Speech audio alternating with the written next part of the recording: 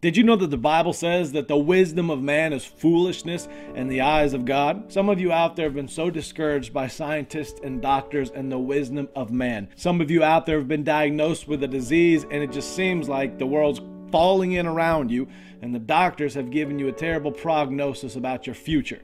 Others of you don't even see the point in living because you've been told that we're here on accident by some big bang that happened billions of years ago, and there's really no purpose to it all. Someday we'll just all rot in the ground.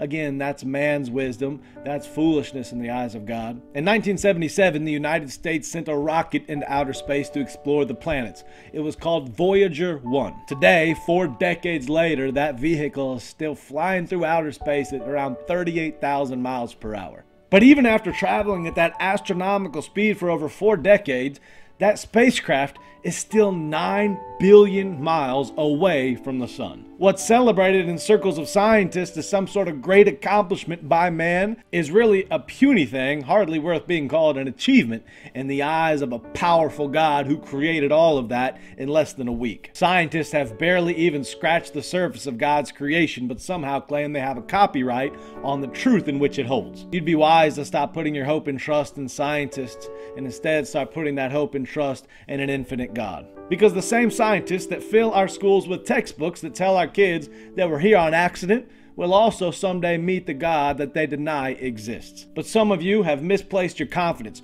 You've put your trust in man and their opinions rather than the sovereignty of a holy God. So when that doctor gives you bad news and a prognosis for your future that seems scary, remember that God has the final say, man doesn't. And if God created the world in 6 days, then he can change your life and heal you in a second. My question for you is simple. Who are you putting your trust and your faith in? The finite minds of dying men or the infinite holiness of an eternal God? Scientists and doctors don't have the last say. God does. Put your trust in him. Put your faith in him. Remember that he's a good father. He created you and he's going to sustain you in this life. When you really start listening to the voice of God in your life, then the chatter and opinions of men just won't matter to you anymore.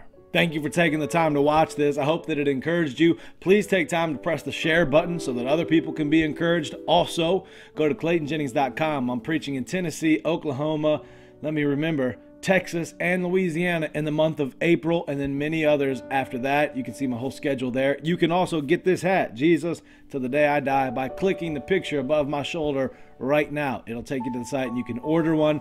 God bless you. I love you so much, and I'll see you soon. Bye.